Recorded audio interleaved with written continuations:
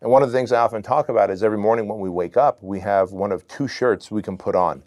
You can put on the shirt, not obviously a metaphor, obviously, you're not wearing two shirts, but one shirt says, what can you do for me today? Yeah. The other shirt says, how can I serve you today?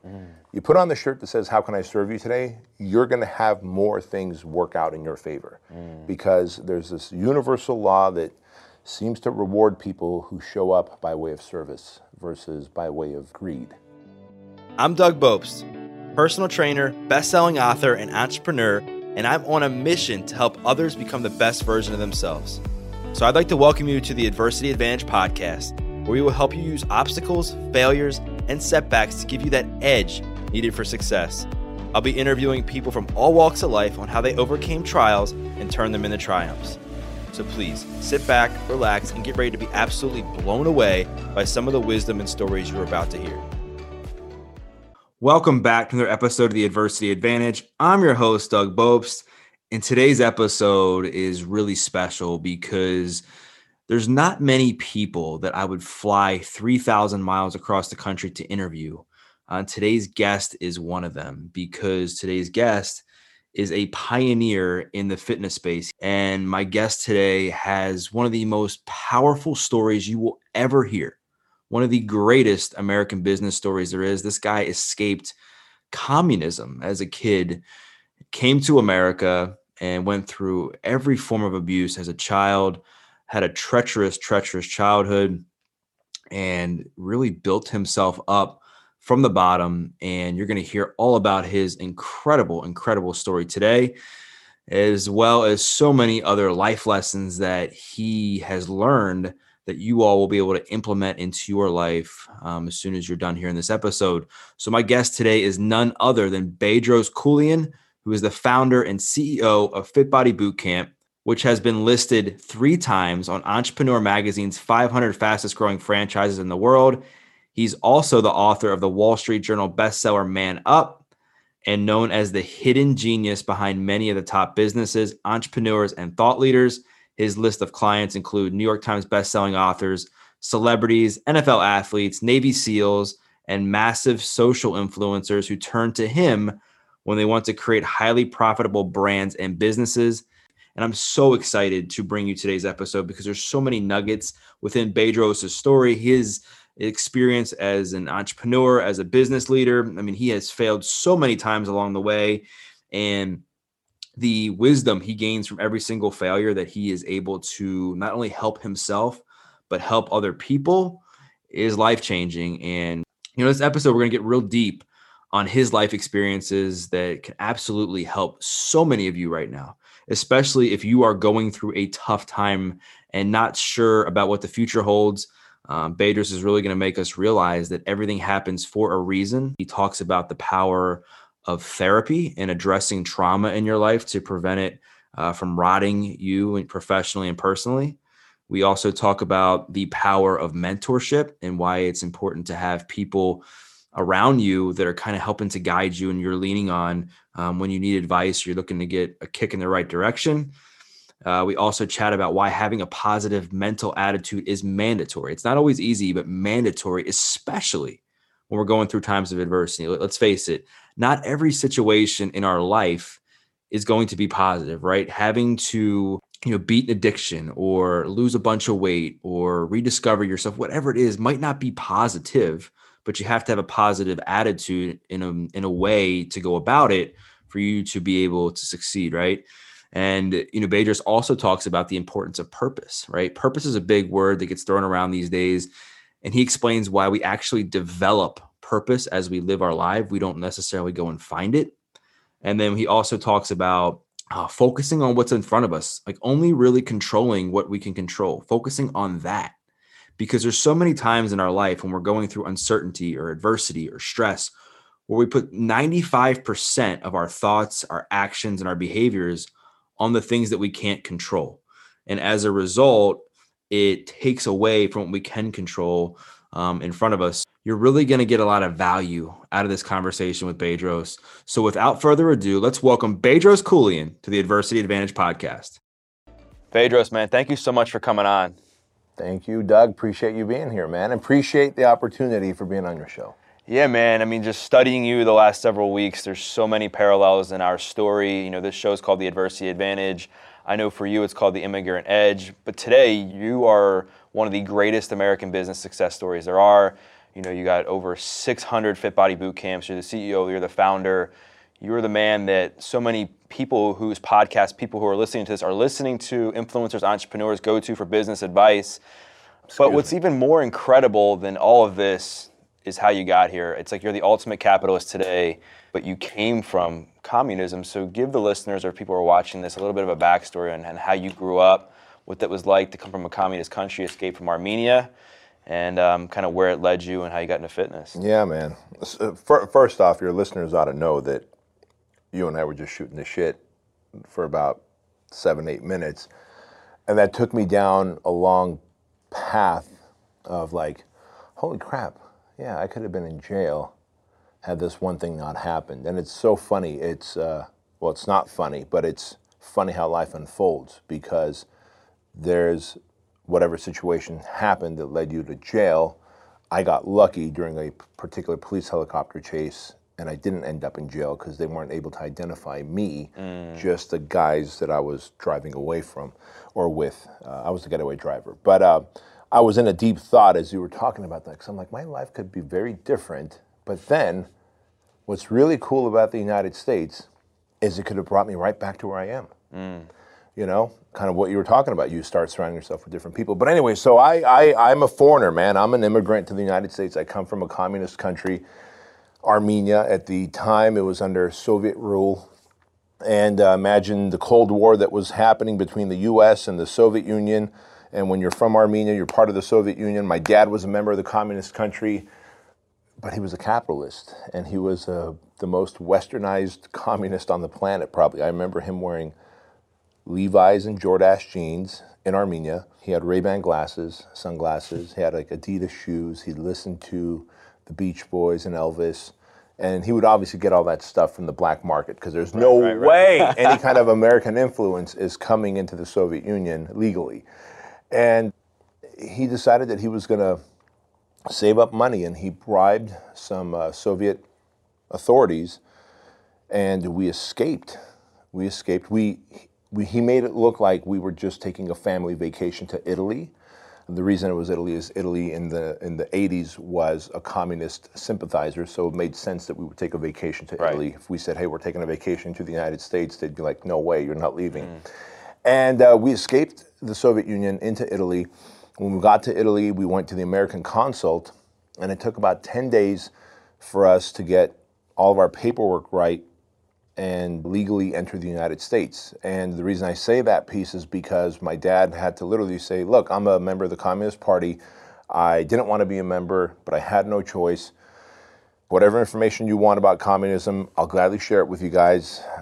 And we entered as political refugees. And so when we came to the United States, I was 6 years old. And I want you to imagine this. I want you to imagine from the first memories you have, around 3 or 4 years old to 6 years old, your parents are doing well financially in the country you're in my case, Soviet Union and Armenia, because my dad, being a member of the Communist Party, he did really well. I would eat caviar and have hot tea and in the morning with fresh bread. And my dad did well for himself, but he didn't like and agree with the communist way of living. And so he's like, even though we're some of the people doing the best, we need to leave this joint. And so he did that, and all of a sudden we come here, and I'm the 6-year-old kid who's broke, doesn't speak English, doesn't understand the culture. There's no caviar, there's no fresh French bread and hot tea. We're living in Section 8 housing. I'm getting picked on and bullied by the neighborhood kids. We're eating out of dumpsters that we find in the back of grocery stores where they throw away food that's kind of expired. Some of the food has gone bad, but you can kind of pick off the mold. And people don't realize this, you can find a head of lettuce that's gone bad, and if you peel away enough leaves, there's a fresh head of lettuce somewhere in there. It could be a tiny little golf ball of lettuce, but it's in there. And so that's kind of how we made do, man. My dad worked at a gas station pumping gas, at a pizzeria wiping tables down, and delivering newspapers at 2 in the morning. And man, it was bananas growing up, because there was more adversity in my life then than I even knew what to do with. But as I look back now as a 46-year-old man and CEO, Fit Body Bootcamp, an international franchise and software company, supplement company, and coaching programs, and I've coached Navy SEALs and Super Bowl winning NFL athletes and some of the top thought leaders that everyone's probably following have been my clients. I'm like, that adversity that I dealt with as a kid was literally the foundation of which how I built myself and how I coach my coaching clients. Most things can be solved if you have enough adversity tolerance in your life. And that's literally the foundation of my coaching program. Yeah, it's so interesting, man, because I think so many people run away from adversity. I think so many people try to push it to the side and they say, you know what, I'm going to get rid of this as fast as possible. I'm going to turn to drugs. I'm going to turn to alcohol, sex, money, victim mentality. And all that ends up doing is prolonging the problem, like kicking the ball even further down the street, right? Sure. And I think this golf ball sized problem, which is the adversity, becomes this big bowling ball by the way we deal with it, right?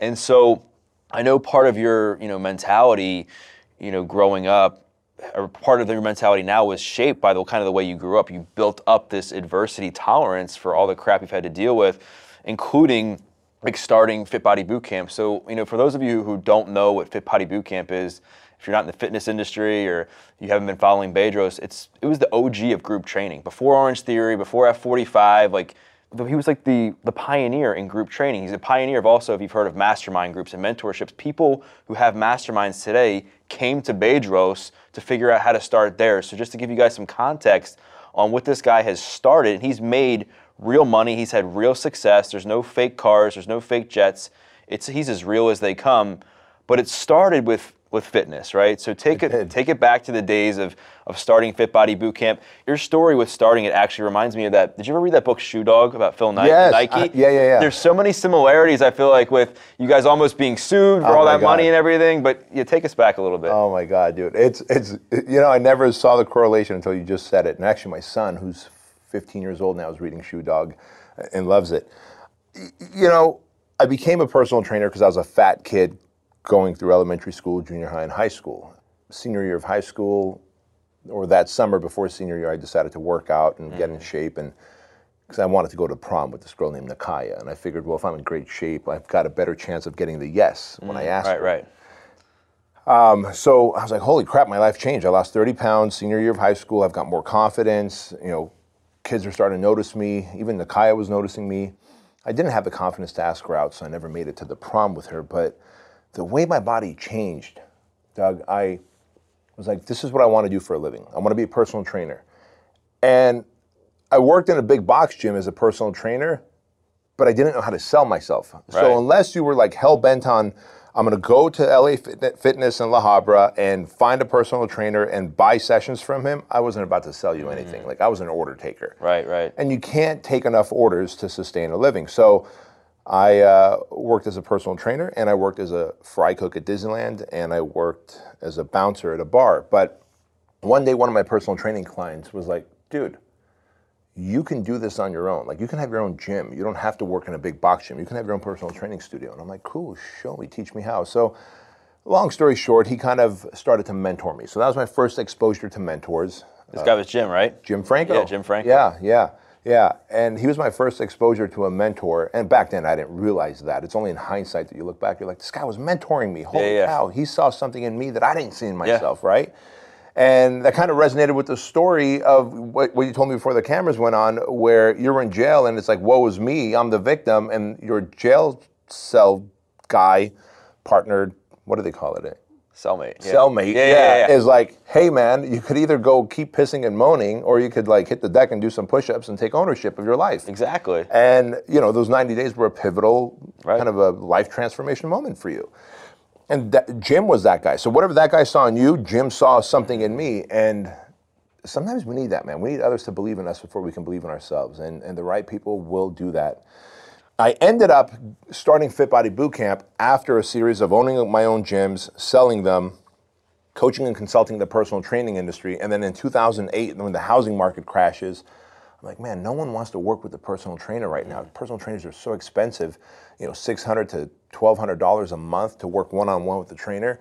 And all these personal trainers who are my coaching clients are like, dude, I'm losing clients left and right. I'm like, well, do you offer boot camps? They're like, yeah, I do, but it's wintertime right now where I live and I can't do outdoor boot camps. I'm thinking, I bet we can bring this outdoor boot camp, bring it indoors and do one-on-many.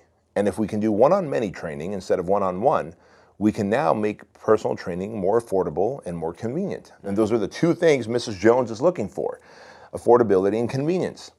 And so I wasn't 100% sure yet, so I was like, all right, I'm gonna test it on my own before I make this thing a franchise and whatever. But the economy crashed, 11.5% unemployment rate, no one is starting new businesses, and this knucklehead in 2010 is like, I'm starting a fitness franchise. And I did, and by 2012 I was franchised, and we were still in the depths of the economic, crisis. And 2013, the country started to kind of come out of it. But dude, the learning curves were massive. Doug, the learning curves were massive because there is no school for franchising. There is no mentor to hire who is a franchise expert. Today there are. Right. Back then there wasn't. And so I realized very quickly that you have to learn just by falling and getting back up. And that's what I did, and went through a series of potential lawsuits. I had one employee who literally cost me $640,000, got me into $640,000 debt because of a string of bad decisions on my part, not hers. It was my fault for keeping her that long, for not listening to my gut. How often do our gut tells us something and we're like, shut up. Yeah, I know, and then we don't listen to it, and then we 7 months later, we're like, gosh, why didn't I listen to our gut, Right. Yeah, trust me. And instead, we deal with the anxiety that it promotes, right? Exactly. So I remember being so anxious, like, okay, I think this thing is happening. I don't want to address it because it's going to create conflict. So I'm going to ignore it. And in the process of ignoring it, you're anxious, you're on edge, you can't sleep at night. So I'm like, what helped me sleep? Oh yeah, when I tore my bicep, I got Vicodin, and I still have some left. So I started taking Vicodin and taking NyQuil to fall asleep. And you start making a string of bad decisions to cope with things that you should be addressing. But man, we started Fit Body Boot Camp, and it was a rocky, shitty start. And by 2013, 14, we thought we were about to end it all as far as let the company crash. And by 2015, because I read a book in 2014 that Howard Stern recommended, a book about Navy SEALs and their exploits during the Black Hawk Down era in Africa, Mogadishu, it completely changed my perspective. I learned leadership for the first time. I thought leadership was, it says CEO on the corporate paperwork, therefore I'm the leader. That just meant I'm responsible for everything. Yeah. Leadership is a very different thing. It's not just managing people, it's leading them to an outcome. And I had a long list of leadership lessons to learn. And I spent the next 2 years, 2014, 2015, reading and applying leadership into my business. And literally over the next 3 years, everything changed. And we just had this hockey stick era. And there we are. Yeah, man, and I remember you talking about that guy, Jim Franco, who was kind of like that unsung hero in your life. I think sometimes, I know you've had the fortune of having so many, well-known people either you've coached or have coached you through the years. I can say the same for myself as well, but for me, my cellmate, and for you, it seems like this guy, Jim, was the guy that was the catalyst for getting everything started, and then looking back and believing in the power of mentorship, and the believing of having in the power and believing to have, somebody there alongside of you when you didn't believe in yourself. And then you lead, that leads into you starting Fit Body Boot Camp. You grow it, you kind of franchise it, and you think you're, living high, right? But I think one of the things that happened to me in my story is I got out of jail. I was clean from drugs. About 5 years in, I'm making great money as a trainer. I'm ripped. I had written my first book. I thought I had my life all together. But there was something missing in my life. I was spiritually still broken. I had so much shame about my past. There was still trauma I had dealt with, my childhood. I was still mad at the world for the abuse. I was still mad at the world for being bullied. I still didn't understand the effect of all the abuse I went through had on me as an adult. And I got to this point where I literally came to my knees. And for me, I ended up becoming a Christian as a result of that and believing in something greater than me because I needed a sense of purpose and meaning. I believed until that moment, it was 2014, 2015, that life was just about Doug Bopst. And then I did everything for me. It was all about me and my body, my business, me, and look at me and how good I am with my transformation. And it brought me to my knees. And I know for you, you hit a similar path, right, in your life where, funny thing is, and you'll appreciate this. I was like, at this point, so overworked as a trainer. I was trying to compete in a physique competition. I'm burning out. I started getting crazy anxiety attacks, right? I'm on the rower with a buddy of mine down at the gym, and my heart rate gets to like 200. I'm wearing one of those Under Armour, had come out with these heart rate monitors like back in the day. Yeah. And I start freaking out. I get all loopy, and I thought I was dying. And I was like, what the heck? I'm as fit as can be. I hadn't had a panic attack since I was on drugs. I was like, what's going on? End up going to my doctor, like after a few days of saying I'm fine. And I was like, I literally think there's something wrong with my heart. So he's like, you're fine. You're a trainer. You're like 25, 26 years old, whatever I was at the time. There's nothing wrong with your heart.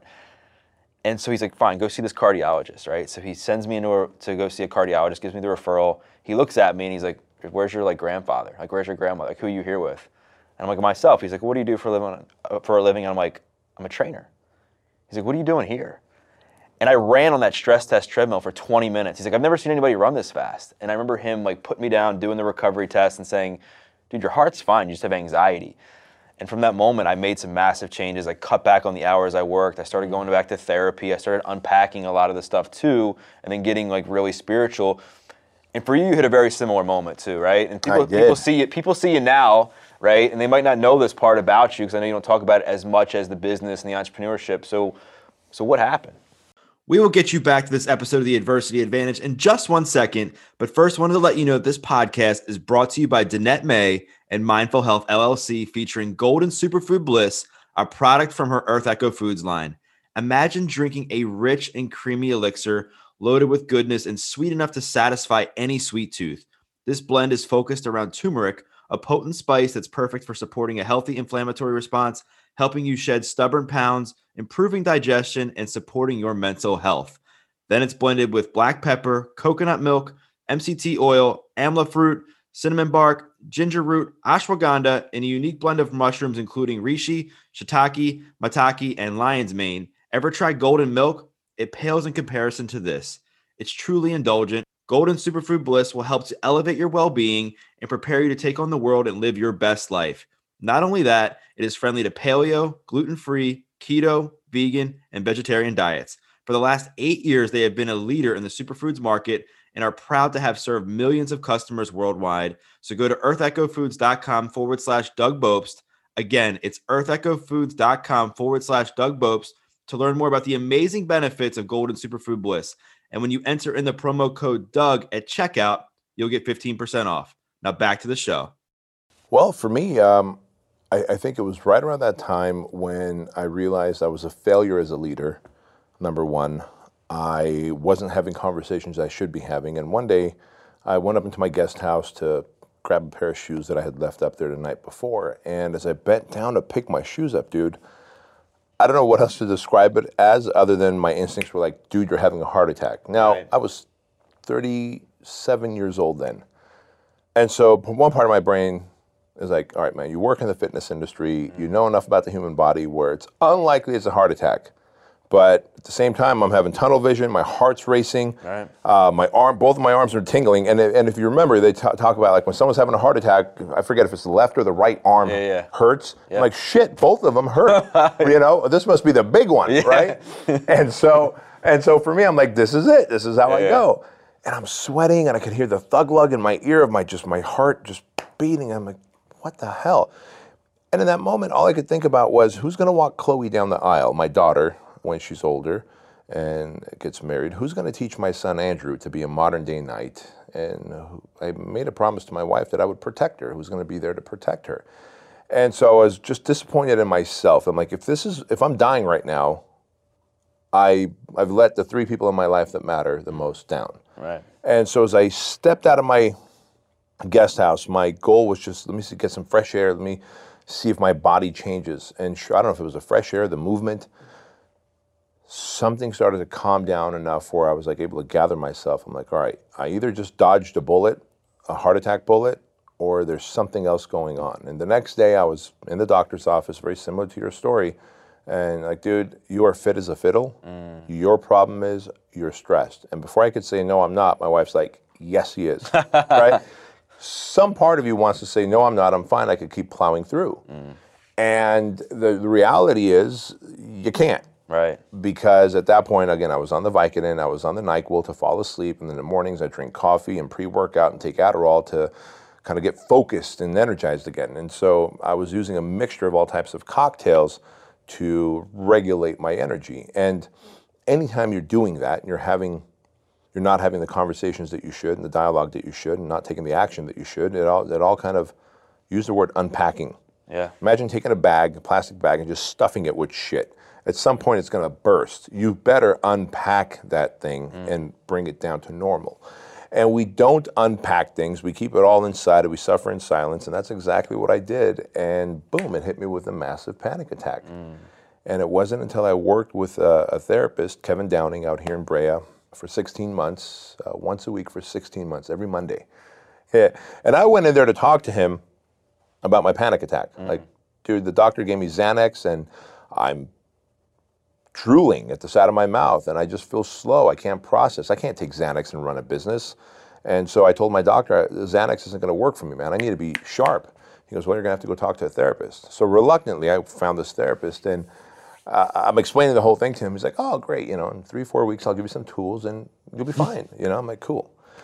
That fucking thing lasted 16 months, that experience with him, because in 3-4 weeks, he's right. He did help me overcome my anxieties. He taught me several things. Halt. Hungry, angry, lonely, tired. When you're hungry, angry, lonely, tired, halt. I always tell people now, I go, are you halting? I'm like, what do you mean? Are you hungry, angry, lonely, tired? Well, yeah, I'm lonely. Okay, that's probably why you're anxious, or you're angry, or depressed, or you're feeling like you want to hit the bottle. The alcoholic will go back to alcohol when they're hungry, angry, lonely, tired. The drug addict will go back to drugs when they're hungry, angry, lonely, tired. I will go back to eating excessive amounts of calories because food gives me comfort. Right. And then I start feeling bad about it, and then I start beating myself up. And so whatever your vice is, when you're hungry, angry, lonely, tired, you're going to go deep into that vice. Pornography, infidelity, whatever. And so he taught me that. He taught me that anxiety is anticipation of future pain. So if you're anxious, deal with the stuff that you ought to deal with instead of kicking that can down the road, as we talked about earlier. When you do, that just golf ball becomes a bowling ball, right? The $340,000 debt that team member employee put me in probably could have been stopped at a $50,000 debt had I addressed it early on. But I didn't want to cause waves, and I was a people pleaser, and I didn't want to hurt anyone's feelings, and I was afraid that if I lose her, I can't replace her. And that comes from a lack of self-worth and self-value, because I don't feel like who's going to want to work with me and for me, right? So there's a lot of things to unpack, speaking of unpack. But all this to tell you that, what I thought was going to be a 3 or 4 week thing ended up being a much longer process. While he taught me halt, he taught me anxiety is anticipation of future pain. He also taught me that action alleviates anxiety, is in do something about your shit, and you won't have that anxiety. It like on the 4th session, as I'm leaving, he goes, so Bedros, is there anything else we need to talk about before you kind of leave here for your last session? I'm like, Kevin, I'm good, man. Like you helped me. I'm a fixed man, You gave me all the tools I need. And so as I'm literally standing in the threshold of his door, of his office door, he goes, well, what about things with your family, right? With your parents? I'm like, everything was fine with my parents. I come from communist parents, and so they slapped me around a little bit. He's like, whoa, yeah. Right? Yeah. And that was, he's like, that's not normal. Anything else that happened? I was like, well, some other shit happened. And that's when all the real trauma conversations started to come up. And that's where most of the 16 months with Kevin took place. And I realized how much shame, rage, confusion I was carrying. And it bled into my relationship. It bled into my work. It bled into my business, my friendships, my health, self-worth. Yeah. And that time with Kevin Downing, 16 months, was probably the most healing period of my life. Yeah, and you talk about now leadership, and you right now are the epitome of a great leader, right? Based on the way you treat your employees. I mean, just even walking in here and how I'm treated, I can just tell that you lead well. And it's funny now, it's actually surprised me that now it's like you encourage people to go, or have encouraged people to see Kevin on their own, right? Yep. You've even helped people that want to get started in it, all because you made a transformation within yourself and decided to be like, you know what, like, I'm being a shitty leader right now, I'm being a shitty person, I need to look myself in the mirror, man up. And by the way, like, man up, you don't have to be a man to man up, it's just like human up, like, human up. Take control of your life, quit being a victim. Know that, you know, the moment you relinquish control to your family, your friends, the government, somebody else, like, you lose because you're waiting for somebody else to change your life rather than actually putting one foot in front of the other and doing what's necessary to change your own. But the fascinating thing is you made this massive transformation with your leadership skills, and it all started with like healing the trauma. So like, what were some of the stuff you changed in your own life that kind of help you unpack that, so that maybe somebody, because right now we're in this pandemic, you know, suicide's up, alcoholism's up, addiction's up, and people are struggling with their mental health. So what were some of the things that you did looking back that were like, you know what, like these, you know, 2 or 3 things were things that really shifted my mental health? So, you know, for me, structure. I was a person that didn't have much structure. And because I'm OCD, because I'm ADD, I have work ethic. Yeah. And I was able to build a business off just sheer grit and work ethic. But you can white knuckle it for so long. I don't know if you've ever done jujitsu. I haven't, but I was talking to, you know, Ryan Mickler. Yes. So I was speaking with him yesterday, and he was telling me how much jiu-jitsu has helped him as well. So I was like, man, I got to try it. Dude, it is one of the, and everyone will tell you, it's a humbling sport. It's a humbling sport. And you only realize it when you first start out. And my coach, his name is Peter Sutton, we trained 3 times, at the time when I was going through my 6-week challenge with him, it was 3 times a week. I weigh 230 pounds, and I'm 6 feet tall. He's 5'11", and about 170. For all intents and purposes, I should be able to muscle him off of me.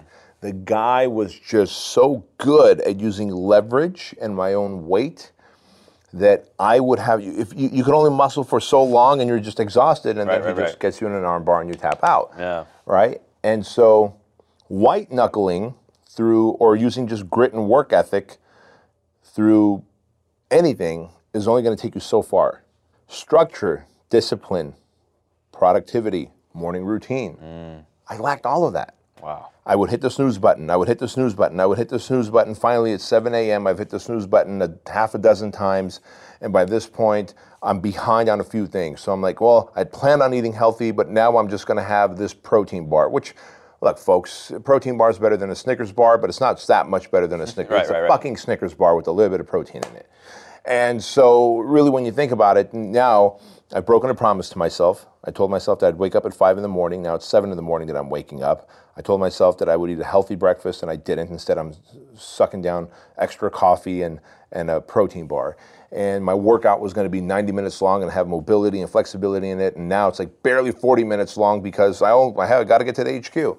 And so a string of promise breakings to yourself leads to losing confidence and credibility with yourself. The moment you lose confidence and credibility with yourself, it's over. So some of the things that I learned, not only through Kevin, but also from my dear friend and business partner, Craig Ballantyne, is that morning routine, the non-negotiables, what things to add to my plate, what, you know, behaviors, habits, routines, beliefs, what things to take off your plate. And once I did that, it was crazy how I had more time to myself, was more productive, didn't have to work till 1 a.m. Like, how easy is it to just commit to yourself, I'm going to watch 1 episode with my wife of whatever it is we're watching, and not 6 episodes. Right. Right? I mean, when you look at Netflix and Amazon, they are designed to get you to binge watch. Yeah. As soon as 1 episode ends, the other one starts in 3, 2, 1, and you see it, right? And so if you're not disciplined to hit that goddamn button, it will suck you in for another 42 minutes. And then another 42 minutes. And then somewhere you're going to have to pay the piper somewhere. Yeah. Either through quality of work or through time. And so that's what I was doing. But really, discipline, structure, routine were the 3 things that were missing out of my life. And look, it's not an overnight. Like, if someone's like, hey, how do I install all of that by tomorrow? You don't. Like, do one thing. Just wake up 30 minutes earlier and, you know, just drink 30 ounces of water when you wake up. And if you could do that for the next 2 weeks, add one more thing. Yeah. Right? It might be, whatever, doing a brain dump the night before you go to bed. Do a brain dump on the things you need to work on in the mornings. I do that all the time so that things aren't swirling around in my head, keeping me awake. I've got a list. I call it my GSD list, my get shit done list. Yep.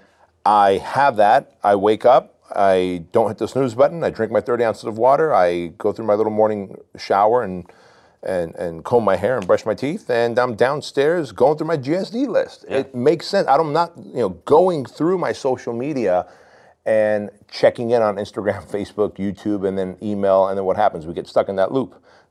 Facebook, Instagram, YouTube, email, and you can kill 40 minutes just going through that loop. Yeah.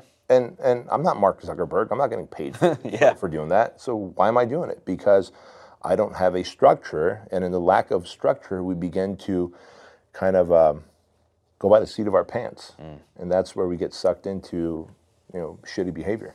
Yeah, it's funny, man. I heard, you were talking, I think it was a Genius Network, maybe it was a few years ago, and you brought up the point that you have all these entrepreneurs, all these people that are looking to scale their business, grow their business, learn how to market this, get something from you on like business.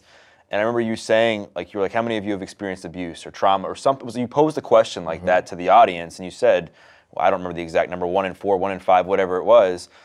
And I think it's so important to bring that up because without you doing the work on yourself, you wouldn't be the leader you are today. Without doing the work on yourself and taking care of your health, taking care of your relationship with your wife, doing the necessary things for you to make that structure, to do the morning routine, the evening routine, bookending your days so you're having like your energy on point, you wouldn't be able to make the decisions that you are forced to make sometimes in today's world. And one of the things I notice is that you're the king of being decisive and just move.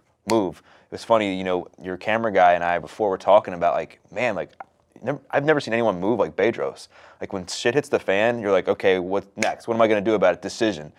What kind of pivots did you make during the pandemic? When you look at someone who's got a big business, if you've got a big franchise and a big franchise headquarters, and I need all these people upstairs to help my franchisees, that's all great when the money's flowing in. When the money stops, because all the governors say we're shutting down gyms, and now gyms aren't, your franchise gyms aren't making money, and they don't want to pay your franchise royalty fees, and all of a sudden, but you still have payroll to pay, you still have mortgage to pay on this building, you still have liability insurance to pay, you have taxes to pay, health insurance, 401ks, all this stuff. All of a sudden, you start hemorrhaging when money's still going out but not coming in. Yeah. The businesses are like, oh, hey, we're cool. Are not the big businesses that were making all that money. Because when you're making a lot of money, you also have a lot of expenses. The goal is to make more money than the expenses, but it's typically a thin sliver for a lot of businesses. Is to open up that gap is what we try and do. It's the small business that only have like 2 employees and they're, very thin and scrappy. And they're like, oh, okay, the COVID came. All right. Hey, are you okay with living with 50% less money? Yeah, so am I. Great. We're just going to suck it up, buttercup, and move in with our parents. And so a startup is not going to suffer as much as an established business, right? And that's what we saw is a lot of big established businesses. Hertz, 24-Hour Fitness, Soup Plantation, like you name the industry from food to hotel to fitness, automotive. Like, dude, they were just folding left. Disneyland yesterday announced 28,000 employees just got laid off yesterday. The bigger you are, the faster you have to pivot because the hemorrhage continues of money while the decline of money happens very quickly. So I was like, all right, I come from a communist world where you don't trust anybody in leadership. So our leadership says, that's it, right? Our leadership says in 2 weeks, we'll be back in business. By Easter, right? Yeah, by Easter, By Easter, we'll be back in business. And look, man, I don't care if you believe in Trump or Biden, that this is not the issue here. The issue is whoever the leadership is, they mean well, and leadership's job for the most part in politics is to sell hope. Yeah. They're not always accurate. Their job is to sell hope. And so we'll be back in business in 2 weeks. So all the people that took I'll just wait. I can survive for 2 weeks. Hell, I can survive for 4 weeks. I'm good. And everyone that took the wait and see approach is dying or dead right now. I was like, great. I'm going to do the Ronald Reagan thing. I'm going to trust but verify. I'm going to trust that we're going to reopen in 2 weeks, maybe 4 weeks, but I'm going to verify my survival by pivoting in 2 days to online coaching. And we went to Zoom training, Facebook private groups for all the locations. Hey, put your clients in a Facebook group, interact. Remember, your clients still need results. If the immune system is weak, you're going to get the COVID faster. So our pitch changed to our clients. We launched a 28-day Stronger Together Challenge, which was 28 days for $28 of online coaching. And we started to gain more clients online. Now, profits went down for all of our locations because now we're selling 28 days for $28 instead of $149 a month for a Fit Body Bootcamp membership. But the beautiful thing was I was able to keep my franchisees busy. I was able to keep them active with positivity versus like hand-wringing, like what do we do? And so that pivot took 48 hours for us to do, only because I was in a sheer state of panic, because coming from a country where you can't trust the government, I just assumed it was going to be a longer lasting pandemic, and I happened to be right. Yeah, and I think there's so much to be said by keeping the people busy, because I think when people stop working and doing what they love, right? Because most people get into training because of passion to help other people change lives, right? So when they stop doing that, right, they almost lose a sense of themselves and become dead inside. I remember the days when I first started training, and I would train 10-hour days, the days where like I would have a bunch of cancels. I'd be like a little bit more depressed because I felt like that was part of my identity was to help people, right? And I think the other thing too that's very, worth hitting home on again is that you take a situation, you're like, all right, well, what am I going to do about it? I can sit here with my thumb up my butt and wait for the government to make a decision, wait for a paycheck from the government, wait for COVID to pass, whatever it is. What can I control right now, right? What can I do right now? Can I continue to take care of myself? How can I train people? Can I train them online? How can I start a coaching program? For me, I made one of the biggest investments in my business as COVID's starting. And I remember just being like, gosh, what timing. But I was like, maybe this happened for me and not to me to pivot more into online. I went ham on my podcast and really putting a lot of work into that, because like, all right, I can train my clients online. And then with the other time that I have, I can control my podcast. The government can't shut down my podcast. I'm going to leverage my relationship capital and really like create momentum in my own podcast. Ended up landing my first sponsor in the first few months.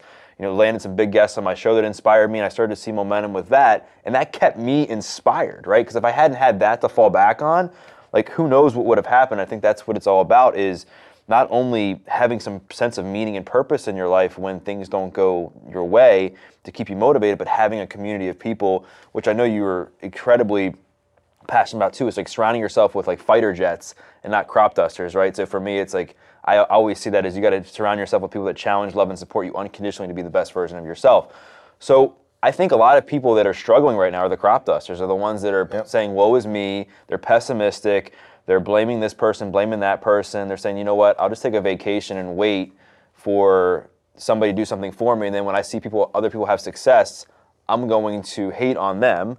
Right, but the fighter pilots are the ones that just keep going no matter what, no matter how many times they lose in business, no matter how many times they lose in life, they get back up. So talk a bit about that mentality for you and how it's relevant to like every single human being right now. Before we physically die, we tend to mentally die first. Yeah. And a great example of that, I was reading some books on just historical wars, and when I was reading ones about Vietnam War, these pilots that were shot down, American pilots that were shot down and held as prisoners of war in Vietnam by North Vietnam. They were literally put in huts with like cages around them, or sometimes in big holes that were dug deep and with just a roof that they couldn't get out of. The ones who were under the impression that, hey, by the time Christmas comes, I'll be rescued. By the time summer comes, I'll be rescued. By the time my birthday comes, I'll be rescued. Christmas came, summer came, their birthday came, and they weren't rescued. They lose hope. Yeah. They die up here first, and then they started to wither away and die. They gave up. Yeah. The ones who decided that, all right, the Hanoi Hilton is now my home. Yeah. And they started to, one guy pulled the button off his shirt, and at night he would just flick the button and then search for it and find it. Okay, that's one. Flick the button, search for it and find it. That's two. And he created a routine. He kept his mind working mathematically, busy. Kept his body working physically, push-ups, burpees, whatever it is that he can do in that small little 5x5 space that he had. And in that way, just said, this is home for me. I'm going to make the best of it. And they're the ones that survived. And once they were freed, they thrived in life. Wow. The former, I think he died, but the former governor of Arizona, I forget his name now. John McCain? John McCain, thank you. Great example. Like, that guy was a POW, and the guy comes out and just becomes like this amazing dude, right? Right. So I share this with you because you have to stay in a place of positivity. Number one, a positive mental attitude is mandatory. I didn't know if the 28-day Stronger Together challenge was going to work, Doug. What I did know is if I keep my franchisees and their coaches focused on a new online coaching program we're launching, That's a positive thing. Yeah. Versus I could either keep them focused on that, or I can keep them focused on we hate the government, and how dare they do this to us, and is this COVID really from China, or is it a Russian attack, or who gives a shit? I don't know where it's from, what it's doing, how long it's going to last. Let's focus on what we can focus on and only go down that path, and that's what we did. Thankfully, the 28-day transformation challenge worked. But even if it didn't, I was just going to create another one and keep them positively busy instead of focusing on negativity. And that's a very important piece, because the moment we die mentally, we die physically. So crop dusters tend to blame others. The cup is always half empty, not half full. They're fixed-minded, and they want to kind of take that role of the victim. And then you look at fighter jets. These are people that are problem solvers. Their cup is always half full, not half empty. They are open-minded or growth-minded, and they're really looking to serve. They come from a place of service versus what's in it for me. And one of the things I often talk about is every morning when we wake up, we have one of two shirts we can put on. You can put on the shirt, not obvious, this is a metaphor, obviously, you're not wearing two shirts, but one shirt says, what can you do for me today? Yeah. The other shirt says, how can I serve you today? You put on the shirt that says, how can I serve you today? You're going to have more things work out in your favor, because there's this universal law that seems to reward people who show up by way of service versus by way of greed. Yeah, and I think, it's kind of all come back full circle for you, because I know you all do a lot for kids, for underprivileged kids around Christmas time, to get them toys, and have raised tons and tons of money for that. And I think purpose is one of those things that comes in time. Like, I see so much in your story, like I do in mine, that like you don't just find your purpose. You have to kind of develop it, like you say in your book. Yeah. And one of the other things I wanted to allude to is you talk about your change in perspective, and knowing that if you focus on the other, you know where that gets you, right? Like, if you focus on the negative, you're going to go down this rabbit hole of negativity. I remember Tom interviewing, when he was interviewing me on Impact Theory, he's like, how did you change your mindset and transform when you got out of jail to saying you were never going to use drugs again? He's like, how'd you do it? And I remember just like thinking, I was like, honestly, like the only thing I had to do was blind faith. Like I believed in myself just a little bit. I really had no grounds to actually really believe in myself, because I'd failed up until that point. I had 21 jobs by the time I was 20 years old. I had been a drug addict, most of my life. I had, lied and cheated the system, did all these things. I had no reason to really believe in myself, but I knew if I could just focus every single day on working out, on eating healthy, on making sure I stopped hanging around certain people, on being a good human being and being of service to others, it gave me a chance. No guarantee, but it gave me a chance.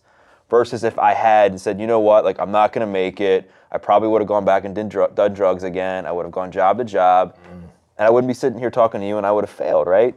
So choices. Yeah, it's all about choices. And I think we are all faced with choices every single day. And I think no matter what side of this defense you stand on politically, no matter what your values are, we're all human beings. And I think at the end of the day, we all have to have personal accountability for how we treat ourselves, how we treat other people, what kind of thing we're doing to give back in the world.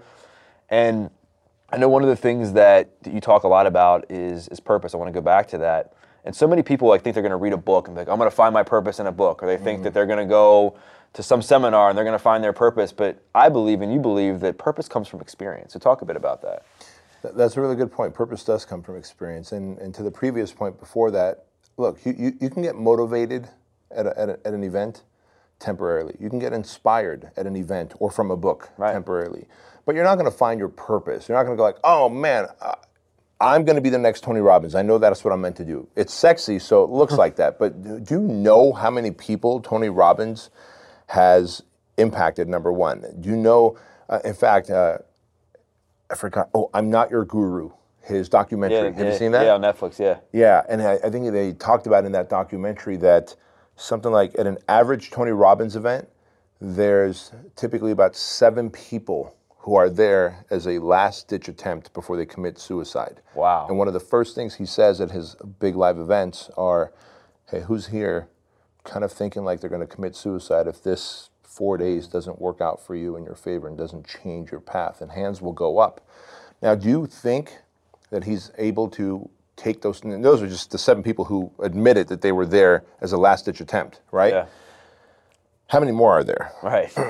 And so what happens when someone goes to a Tony Robbins event and they raise their hand or they don't, and Tony talks to them, And while he's helped many of them change their mind, the reality is some people have still gone home and committed suicide. Right. The weight that Tony has to carry, well, it's not his fault, but the weight that he has to carry. Like when someone sees the best of Tony Robbins, understand that there's weight that he's carrying, that maybe your shoulders are not meant to carry that weight. Like he's willing to carry that weight. I'm willing to carry a certain amount of weight. Like I run this thing called the project, and the weight of the project, the things that men tell me in the project in secrecy that I will take to my grave, never put in a book, I will have to carry that weight. So while everyone wants to run a men's event that's really cool in 75 hours and a Navy SEALs instructing and a Marine and blah, blah, blah, understand the shit that I have to hear and air traffic control will keep me awake for weeks at a time after a typical project class. And so, but I know that's part of my purpose. So I'm going to your point is where purpose is concerned. At some point, you're going to realize that I'm either a person that's meant to serve, I'm a person that's meant to create a product, a thing. You'll kind of figure it out. Maybe you're meant to go towards restaurant. Maybe you know, hey, look, I worked as a busboy, and then I worked in a coffee shop serving coffee, and then I worked at a fine dining restaurant as a server. Well, the fact that 3 of your 10 jobs were restaurant-based might be a clue that you're starting to fall in line with your purpose. Can you start digging? Maybe you're supposed to be a restaurant owner, where I'm supposed to be a stage speaker. No one is right. Someone once told me, this guy, he goes, because he went to Biola, same school my wife did, Bible Institute of Los Angeles. That's what Biola stands for. And he goes, you know, I was going to be a preacher. I was like, wow. I'm like, man, that's the highest calling. Like, to spread the word of God. You were going to be a preacher? You went to Biola? You're going to be a preacher? That is the highest calling. He goes, but I'm in the financial industry. I'm like, wait, what? What do you mean? You've got a degree in Bible studies and theology, and you were going to be a preacher, but now you're in the financial industry? He goes, yep. He goes, do you know what the highest calling is? I go, explain. He goes, wherever your purpose lies. He goes, I found that I'm supposed to make families whole financially. And if I can do that, number one reason for divorce is what? Financial, right? Holy crap. He realized as he's going through theology school that my highest calling is to, because he came from a broken family that broke up because of money. Right. And so he realized my purpose is to save other families, not through here, but through there. Yeah. So most people just need to do the research on, like for me, I realized, okay, the physical change was great senior year of high school, but forget the physical change. I started making eye contact with people. I started opening up and talking. And I'm like, man, I would love to help men, women, children, anyone who is insecure, lacks confidence, be able to express themselves and make eye contact and feel secure and confident again. Fitness has got to be my path. Now, I thought I was just going to be a one-on-one personal trainer, but I had no idea that as a one-on-one personal trainer, just by changing their body like yours did, some confidence begins to get built. And as you build your confidence, your standards of expectations for yourself go up. And as standards of expectations go up, you don't let other people treat you like shit. And then all of a sudden you begin to, how you do anything is how you do everything, right? Yes. So you begin to all of a sudden care about, maybe I can make more money. If I can change my physical state, I can change my financial state. Well, if I can change that, I can change my mental vibration to a higher state of vibration. And I realized that my purpose wasn't just fitness, it was also changing their headspace and changing their belief system. And so this is the path I took. By opening up a franchise, people think they're signing up for a fitness program, and we go, surprise, fitness is just one of the 3 elements. It's fitness, nutrition, and mindset. Welcome to the Fit Body Bootcamp Global Group. It's a giant Facebook private group that we have where I'm constantly teaching mindset in there. Because that's the big, like the hinge that swings the biggest doors. You develop your purpose over time. Not enough people give it the time. They keep shifting to one thing. Well, you know, Tony Robbins, I was at a Tony Robbins thing. I think I'm supposed to be a Tony Robbins.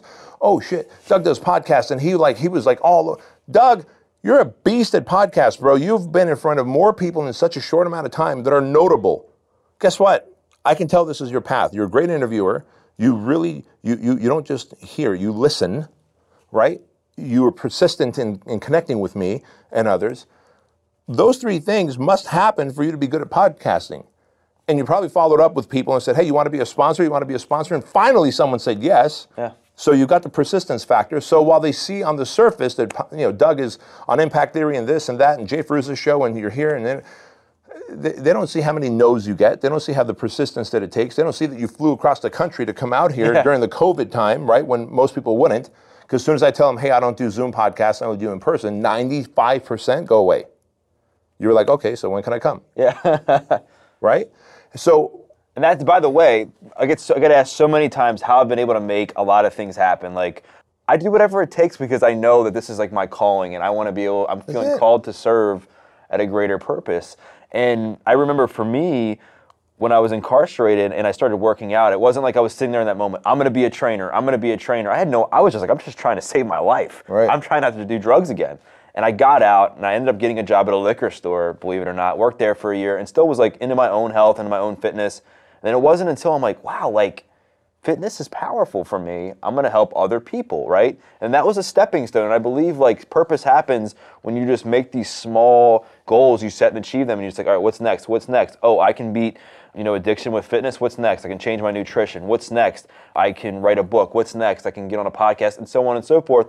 I mean, the guy like myself, and I look back to the guy who was having panic attacks and afraid to ask a girl to a dance, afraid to be able to do a push-up, is speaking to the Clemson football team, or like I said, on Impact Theory, doing these amazing things that I'm extremely proud of myself for.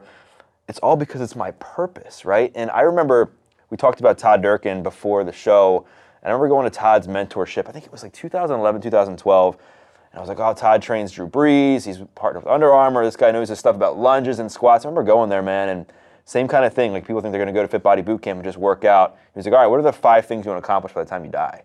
Like, what's your tombstone statement? And I was just like, wait, what? Wait, what? Exactly, right? Because Todd's a fitness guy, yeah, but I'm like, not really. Yeah. And tying it all back into what I wanted to say is, you know, I think you've continued to evolve. You know, fitness was the catalyst for you at Fit Body Boot Camp, and then you got into coaching other trainers, and then people saw how much of a established entrepreneur you were, and then you started attracting other people into your life that maybe weren't necessarily in the fitness space, that were in the coaching space. They're like, I want to build a coaching business. How can I do that? Then you build your own podcast, and you know the Project Man. And I think that's part of your purpose now is like raising like men. You got a son now, Andrew, right? That's his name. Now was this so you got Project Man, which is more geared towards like men becoming men. Then you got Squire, which is like the boys, right? So was that part of inspired from like you having a son and being like, you know what, like I see a void here, or I want to make sure that my son is ready to face the world? Like talk about that. Yeah, so you know the project is exactly for, like you said, men who are entrepreneurs, married, have kids, and are trying to find balance, and they're suffering in silence, and they're going everything I went through as I described earlier, right? And it's like they need a rebirth, and they need to belong to a brotherhood of like-minded, high-speed people, dudes. And so that's the place to do it. But I realized, well, wait a minute.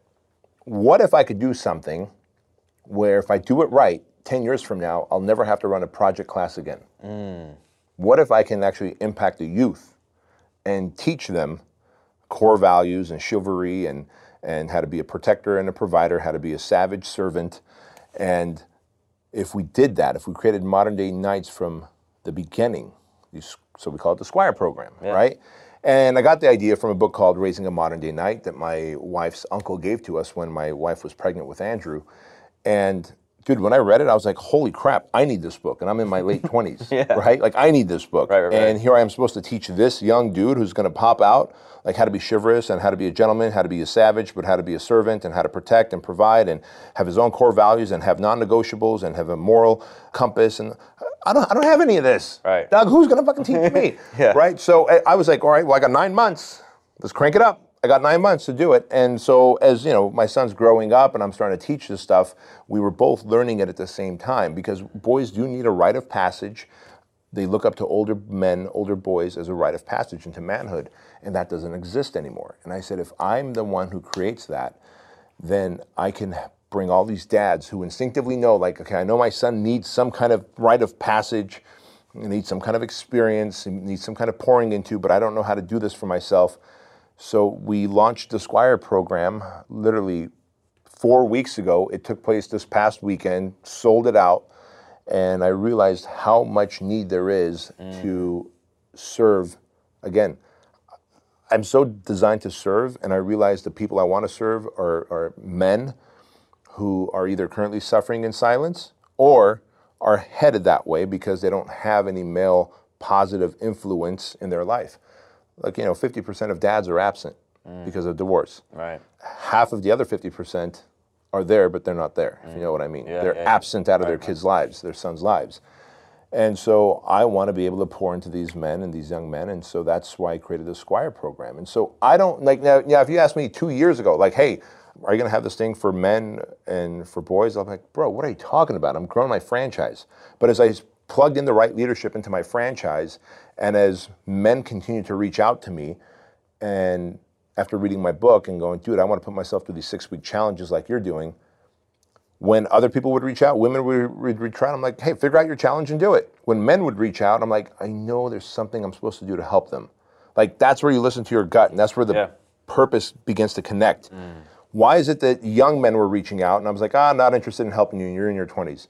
But dudes in their like late 30s, 40s, and 50s, I'm like, damn. And they would open up in the DM. They'd be like, man, I've got a drinking problem. I got drug issues. I'm gambling, and I'm trying to hold my marriage together, and my wife doesn't respect me because I don't respect myself. And I was like, these guys are coming to me, and something inside me is saying, serve them. Yeah. You got to listen to that voice. But if you don't listen to the voice and you just go, who's doing what looks cool? Then I'm going to go, oh, Tony Robbins looks like he's doing something cool. Oh, Doug looks like he's doing something cool. And Jay Ferrugia is doing something cool. And I'm going to try and mimic them, and I can't. I could only authentically be me. Yeah. And that's what the project and the Squire program, Fit Body, True Lean. And if I start a business, I did. I started a business called High Tech Trainer, and I was like, I don't like this. Shut it down after 3 years. Yeah. You don't like it? Shut it down. You don't have to be a handcuffed to a business or to a shitty relationship. Like, you're the CEO of your doggone life. You could hire a new team member, a new person in your life. You can promote, you can demote, you can fire. We just forget to do that stuff. Yeah, I mean, you're right. We have to make the decisions that are best for us, not best for everybody else, but best for us.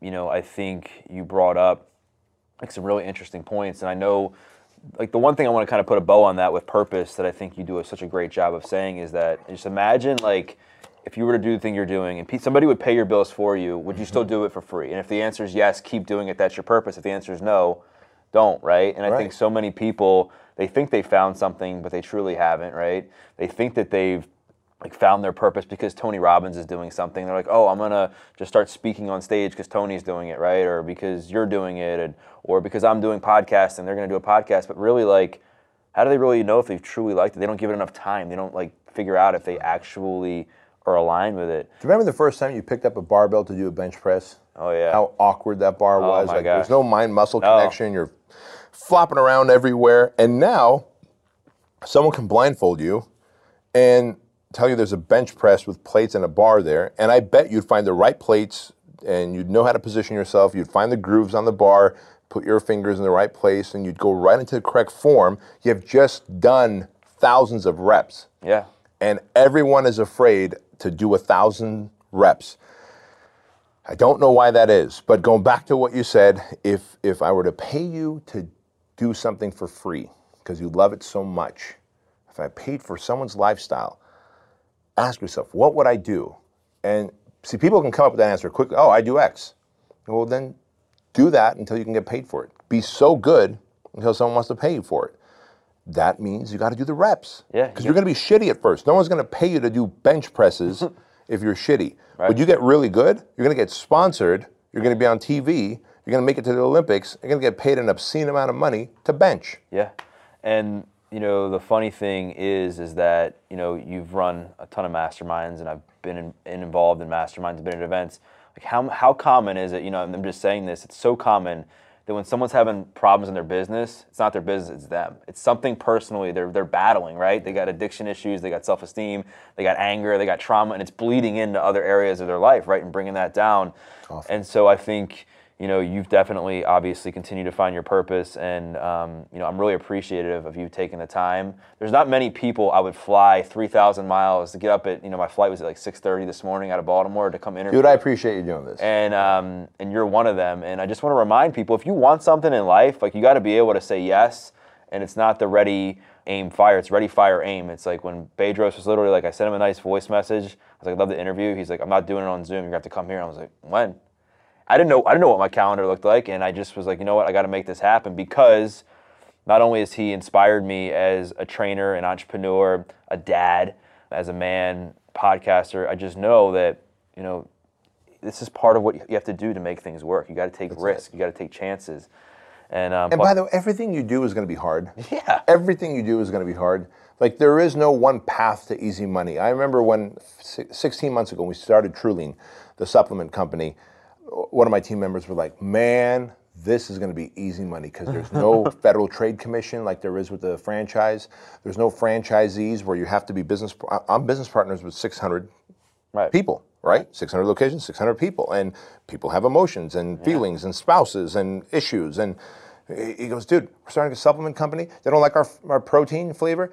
Get out. Go buy another flavor. I'm like, dude, it's going to be just as hard. Yeah. Because there's more supplement companies out there than there are franchises. So while it's an easier, less friction business with the client and the business and the client and the customer, there's just more competition. Yeah. Once you accept that everything you do in life is going to be hard, you're going to have to wake up at the shittiest hours and then fly to the West Coast and possibly get yelled at by a flight attendant for "put on your mask, sir," right on your way back home. Then you go, all right, I got this. I got this. When you face adversity and you get through it in a healthy way and you just keep fighting, you get better and you get better and better. And Bedros' story is the epitome of that. From everything he battled as an entrepreneur, as a kid, in business, you know, even during COVID, how he's pivoted. I mean, for him to be able to get through what he's gone through is absolutely remarkable. And once again, I thank you for your time today, my friend. Appreciate it, man. And, you know, for those listening or watching, however you're consuming this, you're going to get so much information out of this. And all that I ask is that you give Bedros a follow at Bedros Keuilian, right, on Instagram, bedroskeuilian.com, Fit Body Bootcamp. He's got a lot of amazing things happening. He's built quite the empire. And once again, thank you again for following and for listening or watching or however you're doing this. And all that I ask personally for my show is, if this touched your heart, if you got some nuggets out of this, which hopefully you did, please leave us a review and reach out and let us know what you thought. And once again, I thank you for listening to this episode of The Adversity Advantage. I'm your host, Doug Bopst. We'll see you next time.